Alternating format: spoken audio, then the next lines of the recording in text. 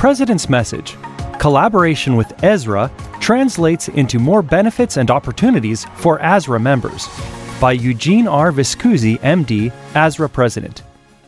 It is always remarkable that, regardless of where we practice, at our core we are so similar.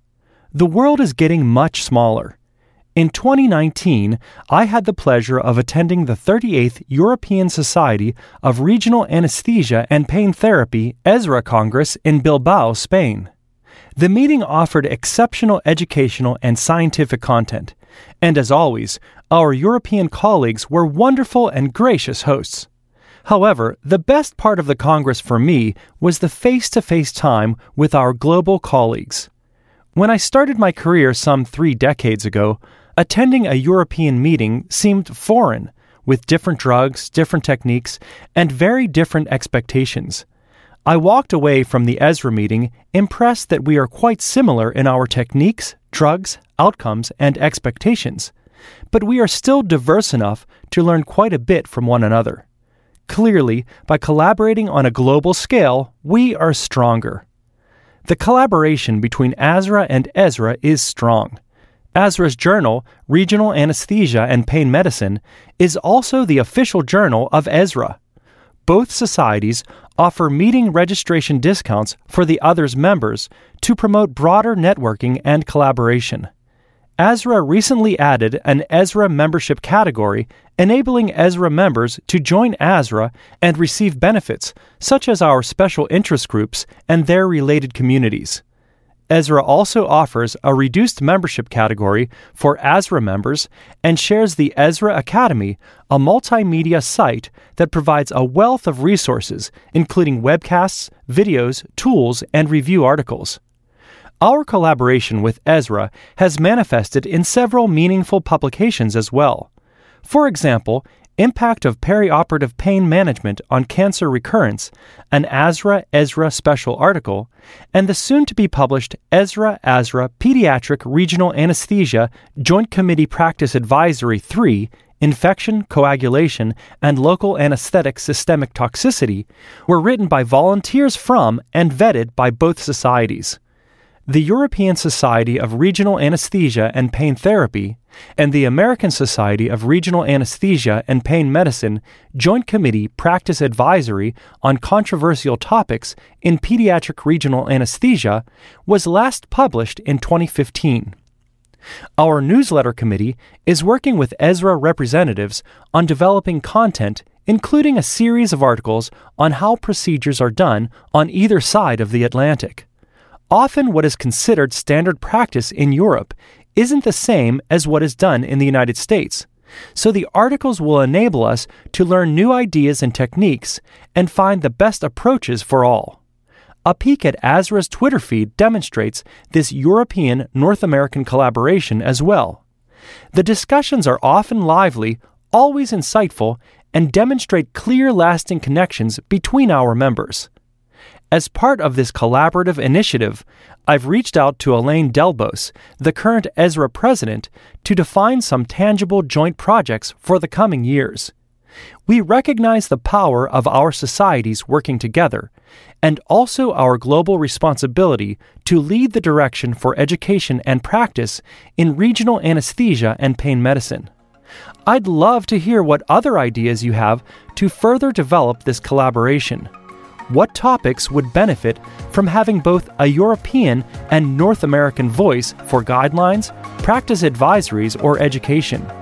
Please send your ideas to ASRAeditor@asra.com, and ASRA leaders will consider the suggestions for future projects. Together, we can create great opportunities for our collective memberships and ultimately our patients.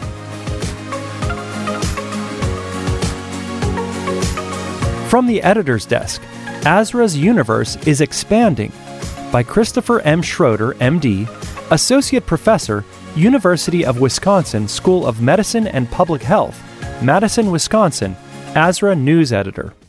Dogs and cats living together, mass hysteria! An immortal phrase uttered by Peter Venkman in the 1984 movie Ghostbusters.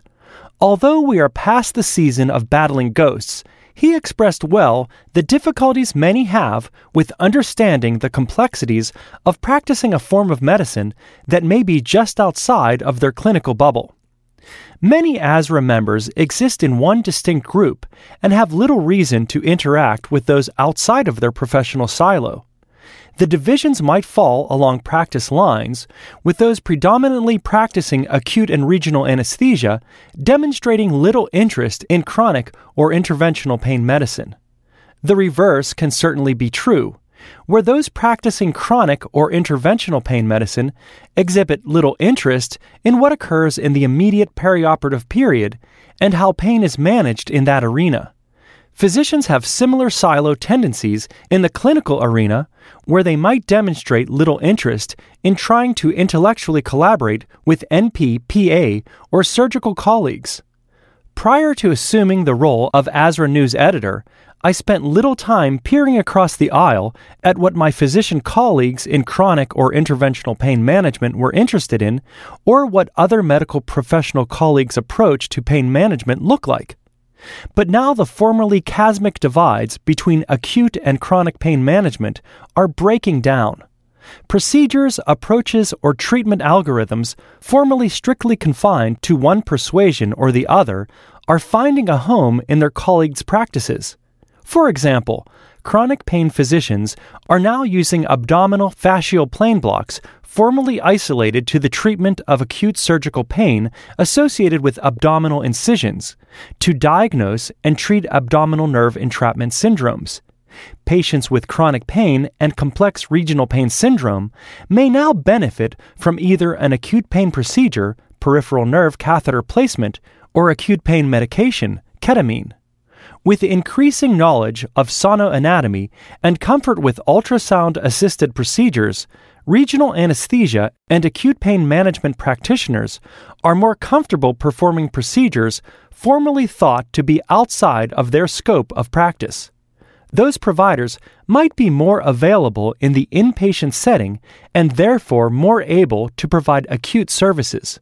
For example, in some locations, regional anesthesia providers might be more available and able to provide stellate ganglion blocks for patients with recurrent or recalcitrant ventricular tachycardia.